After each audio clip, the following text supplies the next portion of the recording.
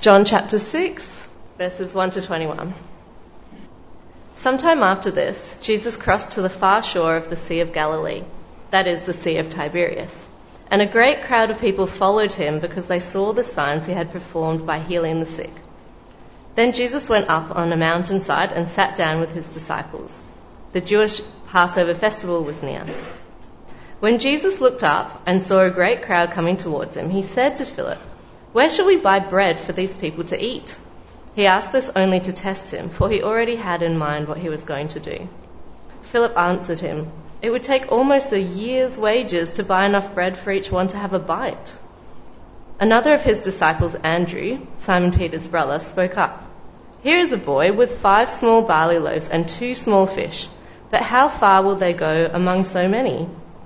Jesus said, "Have the people sit down." There was plenty of grass in that place, and they sat down. About 5,000 men were there. Jesus then took the loaves, gave thanks, and distributed to those who were seated as much as they wanted. He did the same with the fish. When they had all had enough to eat, he said to his disciples, "Gather the pieces that are left over. Let nothing be wasted." So they gathered them and filled 12 baskets with the pieces of the 5 barley loaves left over by those who had eaten. After the people saw the sign Jesus performed, they began to say, "Surely this is the prophet who is to come into the world." Jesus, knowing that they intended to come and make him king by force, withdrew again to a mountain by himself. When evening came, his disciples went down to the lake, where they got into a boat and set off across the lake for Capernaum. By now it was dark, and Jesus had not yet joined them. A strong wind was blowing, and the waters grew rough. When they had rowed about 3 or 3.5 miles, they saw Jesus approaching the boat, walking on the water, and they were frightened. But he said to them, "It is I, don't be afraid." Then they were willing to take him into the boat, and immediately the boat reached the shore where they were heading. This is the word of God. I'll now invite the other Don up, who's going to come and read the second Bible passage to us. Thanks, Don. Thanks, Matt, and good evening, everybody. We're looking at John chapter 6, beginning at verse 25. John 6, verse 25. When they found Jesus on the other side of the lake, they asked him, "Rabbi, when did you get here?" Jesus answered, "Very truly I tell you, you are looking for me not because you saw the signs I performed, but because you ate the loaves and had your fill. Do not work for food that spoils, but for food that endures to eternal life, which the Son of Man will give you. For on him God the Father has placed his seal of approval." Then they asked him, "What must we do to do the works God requires?" Jesus answered, "The work of God is this, to believe in the one he has sent." So they asked him, "What sign then will you give that we may see it and believe you? What will you do?" "Our ancestors ate manna in the wilderness, as it is written, he gave them bread from heaven to eat." Jesus said to them, "Very truly I tell you, it is not Moses who has given you the bread from heaven, but it is my Father who gives you the true bread from heaven. For the bread of God is the bread that comes down from heaven and gives life to the world." "Sir," they said, "always give us this bread." Then Jesus declared, "I am the bread of life. Whoever comes to me will never go hungry, and whoever believes in me will never be thirsty. But as I told you, you have seen me, and still you do not believe. All those the Father gives me will come to me, and whoever comes to me I will never drive away. For I have come down from heaven not to do my own will, but to do the will of him who sent me. And this is the will of him who sent me, that I shall lose none of all those he has given me, but raise them up at the last day. For my Father's will is that everyone who looks to the Son and believes in him shall have eternal life, and I will raise them up at the last day." At this, the Jews there began to grumble about him because he said, "I am the bread of life that came down from heaven." They said, "Is this not Jesus, the son of Joseph, whose father and mother we know? How can he now say, 'I came down from heaven'?"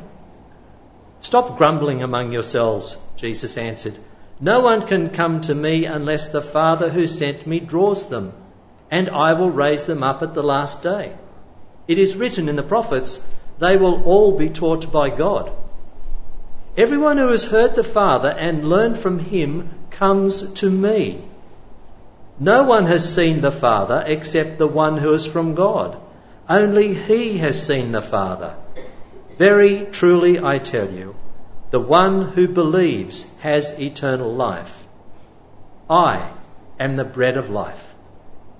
Your ancestors ate the manna in the wilderness, yet they died. But here is the bread that comes down from heaven, which anyone may eat and not die. I am the living bread that came down from heaven. Whoever eats this bread will live forever. This bread is my flesh, which I will give for the life of the world." Then the Jews began to argue sharply among themselves. "How can this man give us his flesh to eat?" Jesus said to them, "Very truly I tell you, unless you eat the flesh of the Son of Man and drink his blood, you have no life in you. Whoever eats my flesh and drinks my blood has eternal life, and I will raise them up at the last day. For my flesh is real food, and my blood is real drink. Whoever eats my flesh and drinks my blood remains in me, and I in him. Just as the living Father sent me, and I live because of the Father, so the one who feeds on me will live because of me. This is the bread that came down from heaven.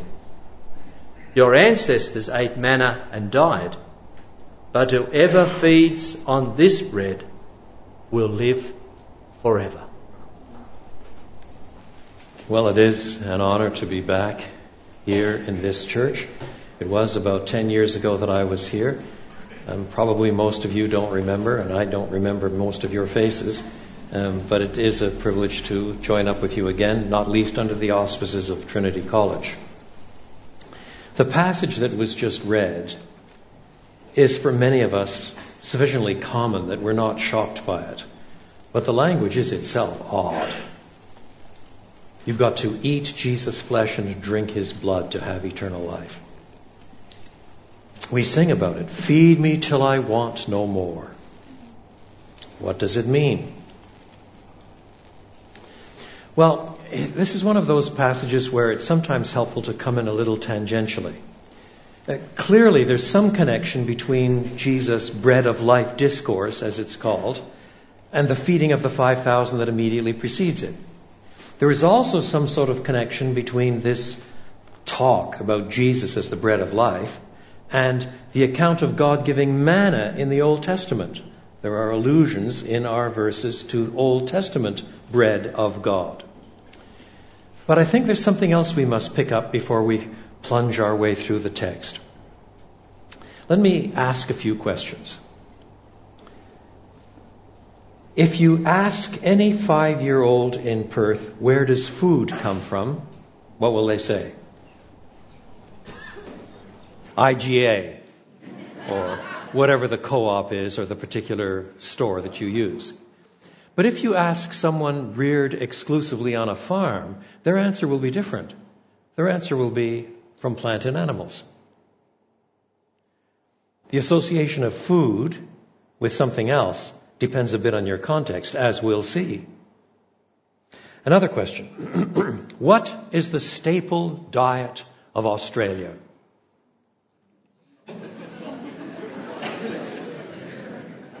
Well, that's not an easy question to answer, partly because there are so many different immigrant groups with their own preferences, with many restaurants reflecting the cuisine of different countries, but also because there's enough prosperity here that you can pick and choose quite a lot too. But in many parts of the world, you answer with one word: rice or yams. In first century Palestine, the answer was bread and fish. That means the association of the word bread was not in terms of cultural preference, still less going to an IGA store and discovering 35 different kinds of bread and you've now got to choose. No, bread is something you had to have or you die. You starve. Number 3, what happens to our food if there is catastrophic drought or raging flood? Well, if you can't grow the food yourself and you live in times before the modern world where infrastructures guarantee rapid transit, then clearly you may starve. You will at least go hungry. But what we complain about if there is ravaging flood is higher prices. Oh, you'll get food in Australia, don't worry, it'll come in. It'll come in by boat, it'll come in by plane, it'll get sorted out. You just pay more money for it, that's all. But in the first century, you needed to have the crops come in, or there was a lot of hunger, maybe death. Why do we work? So we can buy stuff. But in the first century, about 85% of your income went on food. Why do you work? So that you can eat. That's a different set of mental associations with the word work. Do you see? One more. What's your favorite snack food? Snack food? In many cultures, the notion of snack food is bizarre. Food is what you eat at mealtime in order to stay alive and get the energy to work so that you can earn some more money to provide more food. Snack food? Now, our questions are not wrong, still less immoral. They are appropriate for a 21st century, industrialized, well-to-do country. But they are not mental associations of these words with the realities of the first century. And we will discover as we work through this passage that you've got to think in first century terms in order to see what Jesus is getting at. So, what does the text mean when it says that Jesus is the bread of life? How shall we understand the flow of this passage? We'll focus on verses 25 to 59 and break it down into 4 parts. Number 1. Jesus is the one who mediates God's life to us because he himself is God's manna, God's bread. Jesus is the one who mediates God's life to us because he himself is God's bread, God's manna. Verse 25 finds him on the other side of the lake, that is, on the western side of Lake Galilee. The feeding of the 5,000 took place on the eastern side. And in the preceding verses, you will recall, Jesus joined his own apostles in their boat. They started to move across the lake. The storm came. He walked on the water. And then eventually they landed on the western side.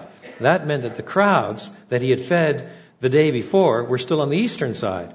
And now they look for him. They cannot find him. They cross at the fords to the north of the lake. And they're looking for him. And eventually they ask him, Rabbi, when did you get here? He had withdrawn into the hill country.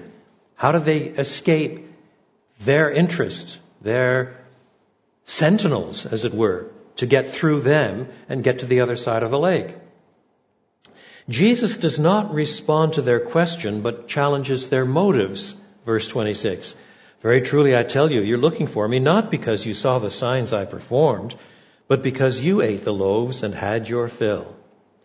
In other words, at one level, of course, they did see the signs. They were there. They saw the feeding of the 5,000. But they did not see it as a sign. They did not see its significance. They saw it as a display of power, but they didn't see what it meant. And so Jesus says, you're asking this question, not really because you want me, not because you see the significance of what you've seen. You just saw a great display of power, and you had your tummies filled. So Jesus rebukes their purely materialistic motives, their crass materialism.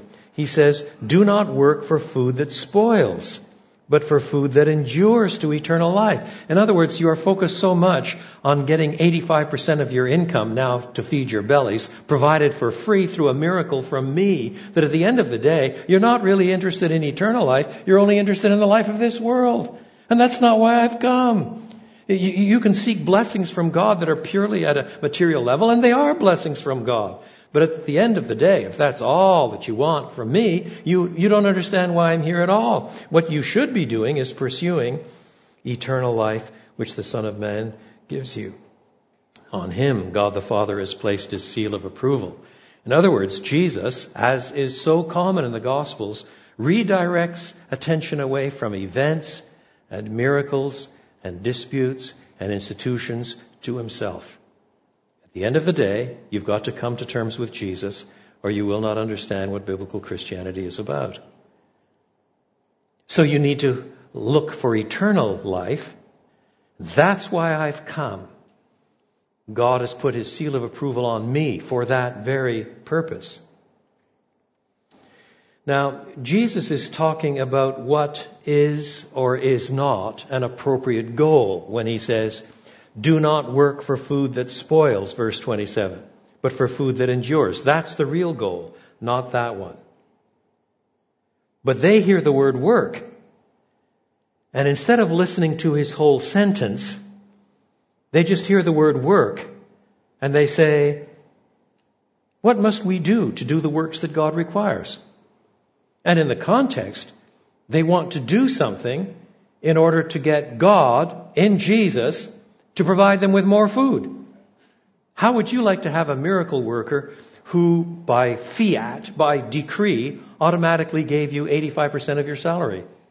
That's what they're looking for. Do you see? Okay, what have I got to do? Tell me what hoops I've got to jump through. What is it that God requires? Tell me what works I must do. And then I get 85% of my salary. This is a good deal. Great religion, this one. And that, of course, is exactly the way people view a lot of religion. It's common in religions in the world, and sadly, it's too common, even in the Christian heritage, where somehow you think that religion is a matter of a kind of tit-for-tat relationship between God and me. I scratch his back, and he scratches my back. I sing him a few songs on Sunday and pay a tithe, some part of a tithe, and pray once in a while, and you try not to sin too grossly, and then God gives me wonderful children and cottage on the beach and all the blessings that I really want, that I value most in my life. So tell me what I've got to do, and then I can have my cottage on the beach. Don't you see? It's a good tit-for-tat arrangement. And they are missing the point entirely. They're on another planet. They're in another world. They're blind as a bat. So, when they say, what must we do to do the works God requires? Jesus answered, the work of God, that is, what God requires, is this. It's not really a work at all. What God requires is that you believe on the one he has sent.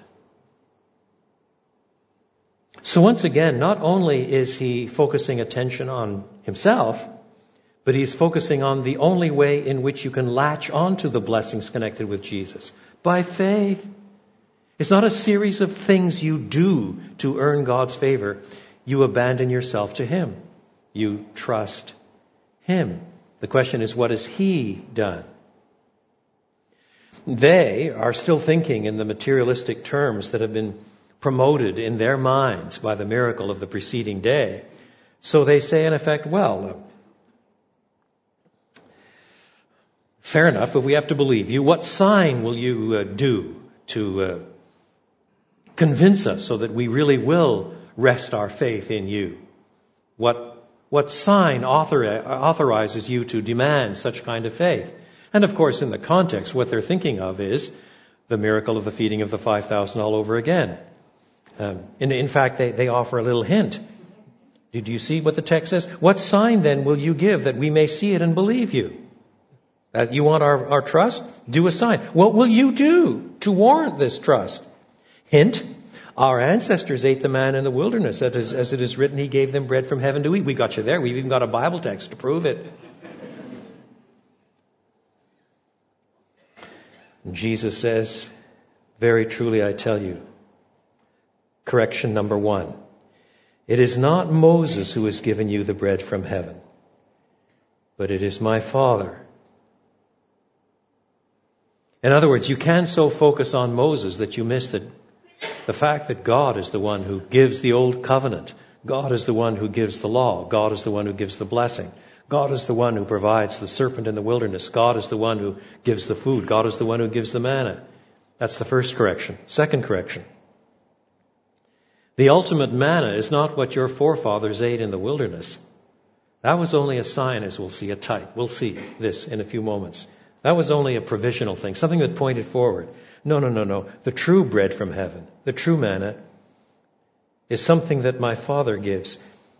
He gives you the true bread from heaven. The bread of God is the bread that comes down from heaven and gives life to the world. So here, of course, Jesus is setting up himself again as the one whom God has given to give life. Do you see, we don't think of somebody giving you bread as giving you life. But in the first century, because bread was the staple, then if you get bread, you get life. You get food. You don't starve. And so in the spiritual domain, if you're going to have eternal life, you must have God's bread. You must have God's provision, God's manna. And the ultimate manna is not what they had in the desert. I'm it, Jesus says. So Jesus is the one who mediates God's life to us because he himself is God's manna. And that is accessed by faith, by believing in Christ Jesus. This is reminiscent of something Paul writes in Romans chapter 3. We maintain that a man is justified by faith apart from the law. So, number 2. Jesus is the one who mediates God's life to us because he does his Father's will. Jesus is the one who mediates God's life to us because he does his Father's will. Verses 34 to 40. Clearly, his opponents, in verse 34, still understand very little. They remind us of the woman at the well. 2 chapters earlier in John 4, Jesus goes on about how he himself is the living water. And she says, "Sir, give me this water." But what she's thinking of is still water from the well. She's still thinking at a material plane. So also here, "Sir, give us this bread. Always give us this bread." Yes. Always shows what they really want. The repetition of the miracle from the day before. You did it once, do it again. Always do it. Do it day after day after day. That's how I get 85% increase in my income level. Do you see? Always give us this bread from heaven. Your theological shop talk is just a bit much. It goes over our heads, and we don't know much about that. Just give us this stuff. Then Jesus declared what has been implicit in the conversation all along: I am the bread of life. Whoever comes to me will never go hungry, and whoever believes in me will never be thirsty. Now what Jesus is doing is peeling back the metaphor. Now it becomes clear that when Jesus speaks of himself as the bread of life, he does not mean to say, because I'm the bread, eat me. Because I provide spiritual drink, guzzle me down. He's going to use that language later when he preserves the metaphor afresh. But now he peels back the metaphor to show that although he is the bread of life, this has normal categories behind it.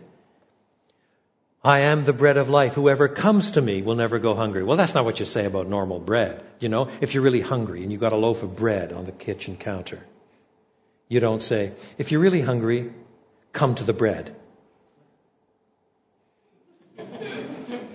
It's really not all that satisfying, even if it's raisin bread with cinnamon topping. It's just not all that satisfying. And you realize that now the metaphor is being stripped away. You've got to close with Jesus in some sense. Whoever believes in me will never be thirsty. If you really, really, really want to be satisfied by Jesus and this chunk of bread, go to the bread and say, I believe. The categories just don't work. They're on different planes. Do you see? There's the plane of the metaphor that gets picked up again and again and again that we'll keep looking at in this chapter. But then he purposely pulls back the veil over the metaphor so that he shows what he's actually saying. He himself is the bread from heaven. Not only does he provide the bread the day before in the feeding of the 5,000, in another sense, he is the bread. Not only so, he says, whoever comes to me will never go hungry, and whoever believes in me will never be thirsty. That's answering their always. They're thinking of material bread that you've got to get every day, every day, every day. So we want a daily miracle. Just as in the Old Testament, they had the daily miracle of the manna provided again and again and again, 6 days a week. But now, no, whoever comes to me will never go hungry. Whoever believes in me will never be thirsty. This is an all-satisfying nourishment. We used to sing an old song, bread of heaven, I tried the broken cisterns, Lord, but all the waters failed. Even as I stooped to drink, they fled and mocked me as I wailed. Now none but Christ can satisfy. And that's the experience, I'm sure, of many in this room.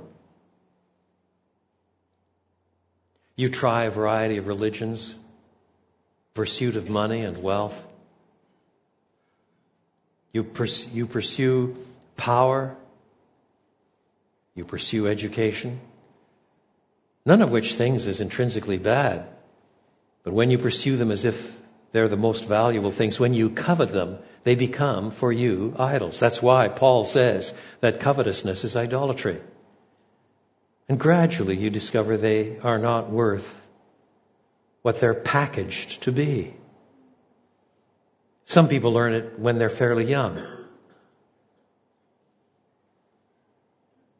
But eventually all of us get older. Australia's billionaires will take out with them exactly what I take out with me when they die.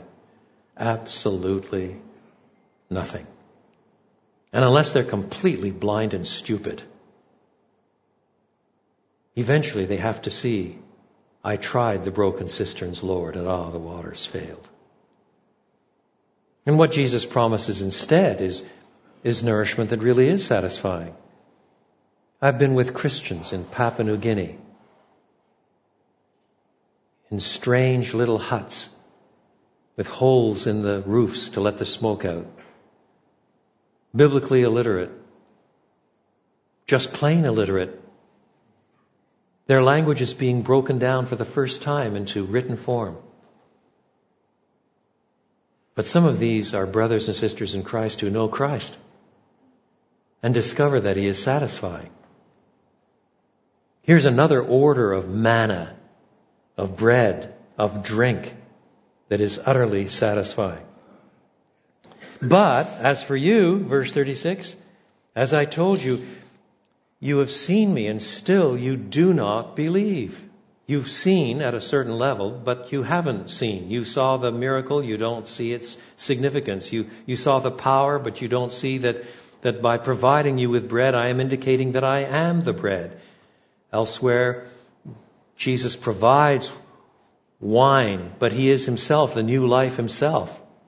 He provides water, but He Himself is the living water. Indeed, while they do not believe despite what little they have seen, this does not mean that Jesus' mission is a failure, verse 37. All those the Father gives me will come to me, and whoever comes to me I will never drive away. This verse, it has to be said, has often been misconstrued. For those of you who are interested in such categories, some people say that the first verse sounds Calvinistic. And the second part of the verse sounds Arminian. If you don't know what those categories are, don't worry about it. You haven't lost too much.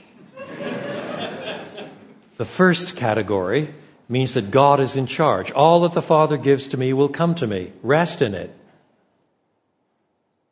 And whoever comes to me, I will never cast away. That means you're all invited, you can all come, and it all depends on you. That's the way the verse is sometimes understood. So some people have called this not a Calvinistic verse and not an Arminian verse, but a Calminian verse, which hurts my head.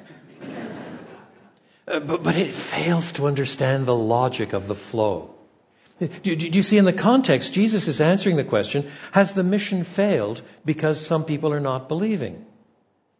And his answer is, well, all that the Father gives to me will come to me. The mission can't fail. Elsewhere, Jesus says, I will build my church. Our confidence in the future of the gospel in Australia is not, at the end of the day, on how effective we are in our actual service, though we are charged to be fruitful and faithful, but on the fact that God calls people to himself. Christ saves all those whom the Father has given him. My father was a church planter in French Canada. And French Canada, when I was growing up, was a pretty hard place to serve with the gospel.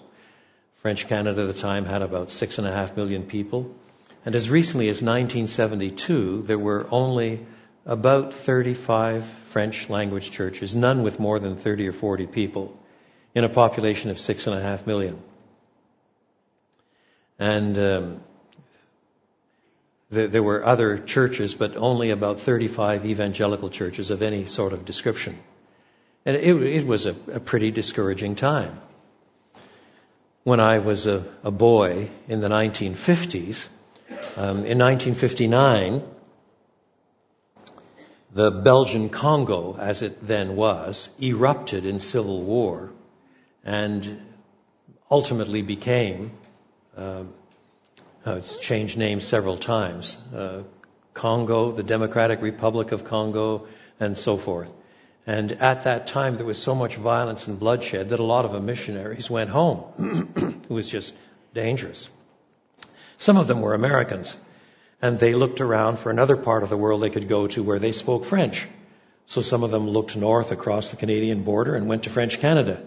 And this was a tremendous encouragement initially for people like my dad, who had learned French as a young man in order to plant churches in French Canada. Of course, they don't understand Canadian culture quite, but at least they've got the language and they'll work into things pretty quickly. Not one of them lasted more than 6 months. Not one. So in my teens then, in 1959, I asked my father, what's the matter with these people? Are they wimps? And my father, who was much milder and meeker than his son would ever be, said, Don, you've got to understand that they've worked in a part of the world where they've seen a lot of fruit and growth. They've built seminaries and Bible colleges and seen denominations spring up and men and women get converted by the tens of thousands and built hospitals and institutions and so on. So they're used to seeing fruit everywhere. Everywhere they go, they've seen fruit. Some persecution, but some real fruit. And if they come here and they discover that they can go through a whole year of preaching and nobody gets converted, and they think this is a sign that God must want them somewhere else, so they leave. So I said, with all of my matchless 14-year-old insight, well, why don't you go someplace where you make more of your life then? My dad turned on me. He said, I stay because God has many people in this province.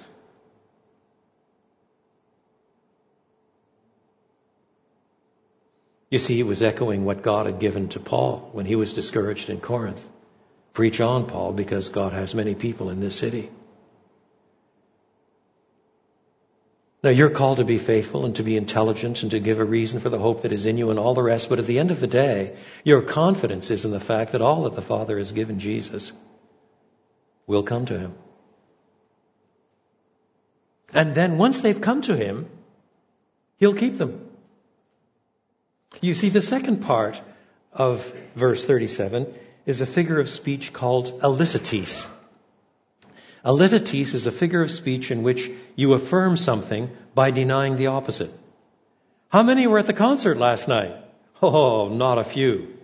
By which you mean quite a lot. Do you see? You deny something in order to affirm the opposite. So what does verse 37b say? Whoever comes to me, I will never drive them out. That's what the Greek verb means. Now, I won't drive them out. It's alitatis. I will keep them in. So do you hear the logic? Of course, you haven't seen, you haven't believed, but don't worry. God's plan is still working out. All those the Father gives me will come to me. And in coming to me, well, I'm going to keep them in. Why will I keep them in? For, verse 38, I have come down from heaven not to do my will, but to do the will of him who sent me. And this is the will of him who sent me, that I shall lose none of those he has given me, but raise them up at the last day. For my Father's will is that everyone who looks to the Son and believes in him will have eternal life, and I will raise them up at the last day. In other words, for Jesus to lose those whom the Father has given him would require that he is either disobedient or unable to do the Father's will. That's what it would require. It's remarkable, isn't it? Jesus is the one who mediates God's life to us because he does his Father's will. He accomplishes God's good purpose in saving all those whom the Father has given him. You who have been a Christian for 20 years, 30 years, 40 years, 60 years, 70 years, do you know why you're still a Christian?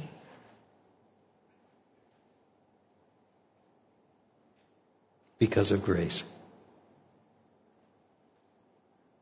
Because Jesus does his Father's will. He came down to heaven to do his Father's will. And there we rest our confidence. Number 3. Jesus is the one who mediates God's life to us because he reveals God to us. Verses 41 to 48. At this, the Jews began to grumble about him because he said, I am the bread that comes down from heaven. It wasn't the bread bit that tripped them up. It was the coming down from heaven bit. They thought, hey, we know this dude's parents. He's just down the road. He's making himself out to be somebody important. This is Jesus. As far as we're concerned, Joseph is his dad. We know his mom. And he speaks, I came down from heaven. Stop grumbling among yourselves, Jesus answered. No one can come to me unless the Father who sent me draws them, and I will raise them up at the last day. Their grumbling, in other words, does not mark discernment. It marks a kind of rebellion against revelation. If Jesus really did come down from heaven, then their part is to bow before him and trust him. For them to put themselves in a place where they can stand over him means they're rejecting his claims immediately. No. What's required for people to see the truth is also highlighted in antecedent scripture. It is written, verse 45, they will all be taught by God. This is a summary of Old Testament texts like Isaiah 54:13, addressed to the restored city of Jerusalem. All of your children will be taught by the Lord, and great will be your children's peace. It's parallel to what Jesus says about the new birth in John chapter 3. At the end of the day, to see the kingdom, to enter the kingdom, to believe in Christ, turns finally on being taught by God. It takes God's illumining Spirit to enable us to see and believe.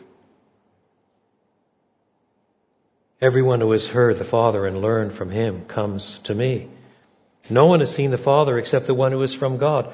Only he has seen the Father. Very truly, I tell you, the one who believes has eternal life. I am the bread of life. That is, I am the bread of life in that sense. Your response to this revelation is to trust me, to ask for mercy, to see me. And thus, Jesus is the one who mediates God's life because he reveals God to us. And finally, the most important one of all, Jesus is the one who mediates God's life to us because he gives his life on our behalf. And now we're focusing on verses 49 to 58. I don't know if you're hungry, but maybe on your drive home tonight you'll pull off at a fast food joint. Which one? Well, because I've flown here from Chicago, let's pretend it'll be McDonald's.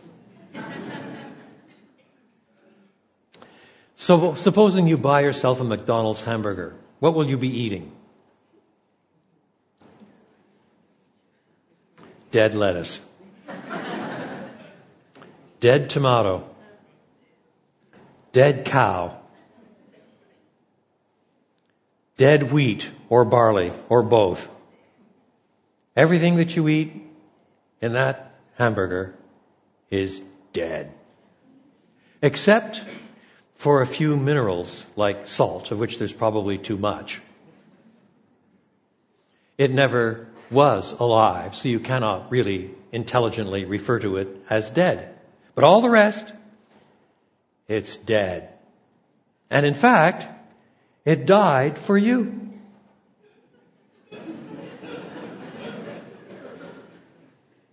If that cow didn't die, you'd have nothing to eat. Extrapolate that far enough down and you die. Either the cow dies or you die. Either the wheat dies, the tomato dies, the lettuce dies, or you die. Don't you see? Now that seems strange to us. It promotes giggles and a little bit of discomfort because we get our food at the IGA. But if you live on a farm, you know where your food comes from. You live on a farm, you shoot a roo. That's what you do. Have kangaroo hamburgers on the Barbie. The roo died for you. Either the roo lives or you live, but not both. Did you see? Now that's what happens in the language that Jesus uses here in these verses from John.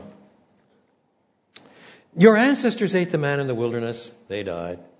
But here's the bread that comes down from heaven, which anyone may eat and not die. In other words, this is life and bread at a higher level. This is talking now about eternal life. I am the living bread that came down from heaven. Still reviewing, still summarizing. Whoever eats this bread will live forever. This bread is my flesh, which I will give for the life of the world. Then the Jews finally fasten in, not on the come down from heaven part, but on the bread from heaven part. And they say, this is a bit gross. How can this man give us his flesh to eat? Is he introducing a measure of cannibalism into Judaism? Jesus doesn't back down. He says, very truly, unless you eat the flesh of the Son of Man and drink his blood, verse 53, you have no life in you. Whoever eats my flesh and drinks my blood has eternal life, and I will raise them up at the last day. For my flesh is real food, and my blood is real drink. Whoever eats my flesh and drinks my blood remains in me, and I in them. Now, what does that mean? Well, there have been many people across the centuries of the church that think that this is actually talking about Holy Communion. They have the kind of view of the Lord's table, of Holy Communion, of the Eucharist, that means that there is a kind of transfer of life into you when you actually eat the elements. Some sectors of Christendom argue that somehow when the priest says, this is my body, this is my blood, that there is a transmutation, a transformation of the elements, so that somehow there is in your ingesting a taking in of the life of God. This is really talking about what happens in the Lord's Supper. And in fact, part of their proof for their view of the transformation of the elements into the body and blood of Christ is based on John 6. But although that view is very widely pushed, it really doesn't work. First, throughout the New Testament and into the early centuries of the church beyond the New Testament, when the elements are spoken of, they're spoken of as the body and blood of Christ. Here, interestingly enough, it's the flesh and body and blood of Christ. Moreover, this is spoken before the Lord's Supper has even been instituted. John 6 is a long time before the Passion Week, when the communion rite was actually introduced. So if this is referring to communion, you are supposed to imagine that Jesus is talking in terms that they could not possibly have understood because the communion had not yet been invented. Not only so, but earlier on, as we saw back in verse 35, Jesus himself had stripped back the metaphorical language he was using. To eat this bread is to come to Jesus and believe on him. It's not simply to ingest a little bit of bread that has been magically transformed. In other words, it has failed to read this passage in its context. And worst of all, it fails to see that the language of bread has a different set of connotations to what we have today.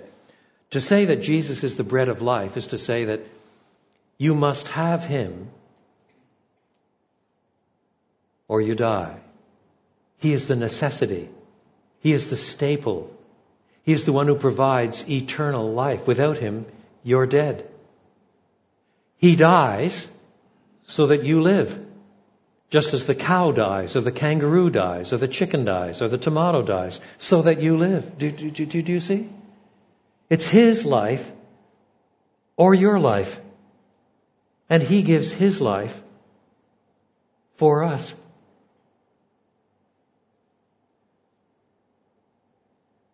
And thus, without Jesus, the bread of life, there is no eternal life. None. You remain damned and dead.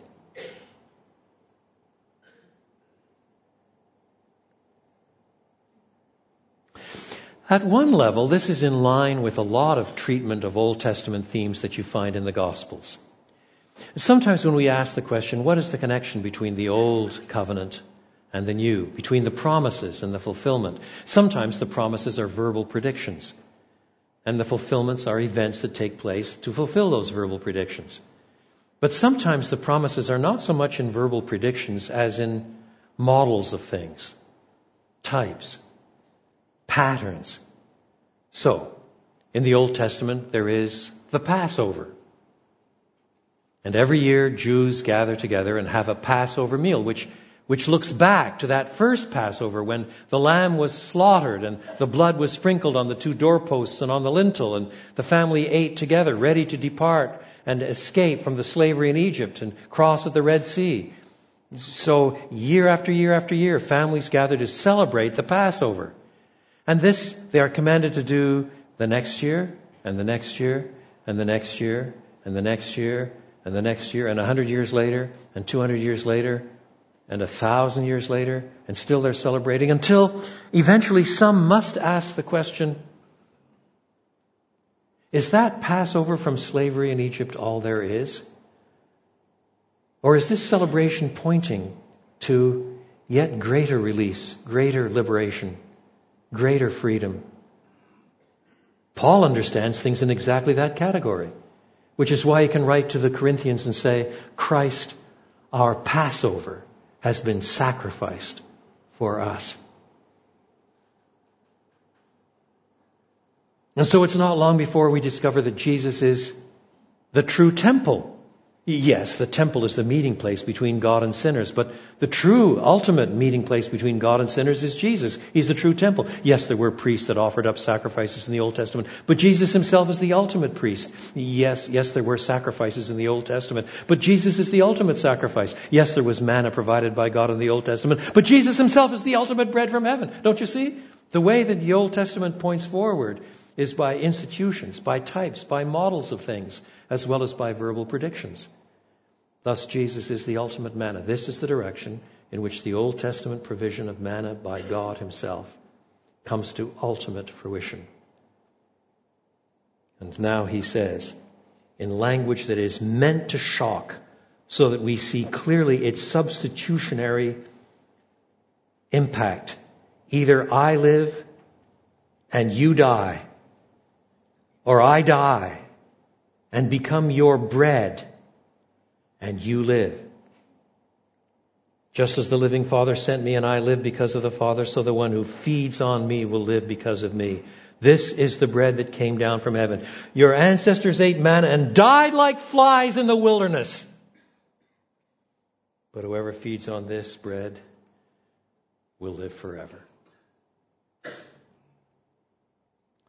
All that we have in the gospel of Jesus Christ, eternal life now, the Spirit is the down payment of the promised inheritance, resurrection existence in the new heaven and the new earth, fellowship in the church of Jesus Christ, sins forgiven, all that we have now and will ever have in all of eternity comes because Jesus, as the bread from heaven, dies that we may live. Let us pray. In truth, Lord God, those of us who have known you for many years have indeed tasted and seen that you are good. Jesus, thou joy of loving hearts, thou fount of life, thou light of men, from the best bliss that earth imparts we turn, unfilled to thee again. We taste thee, O thou living bread, and long to feast upon thee still. We drink of thee, the fountainhead, and thirst our souls from thee to fill. Open our eyes that we may see how glorious is this provision of spiritual bread that grants us eternal life, both for this age and for the age to come. Grant that we may find utter satisfaction in him. Forbid that we should be snookered by the temporary life powers of this age, blinding us to the glories of the life yet to come in all of its consummated splendor. And for those who are here, Lord God, for whom these things are entirely novel, we recognize that at the end of the day, no one comes to you unless you draw them. Draw them now, we beg of you. Enable them to see and believe. For this is the way one eats and drinks. We come to your dear Son and trust him. Grant that in the quietness of this moment, some even now will lift their hearts to you and say, Lord, I believe. Help my unbelief. For Jesus' sake. Amen. We're now going to stand and respond to the glorious truth of Jesus' death for us with our final song, To God Be the Glory.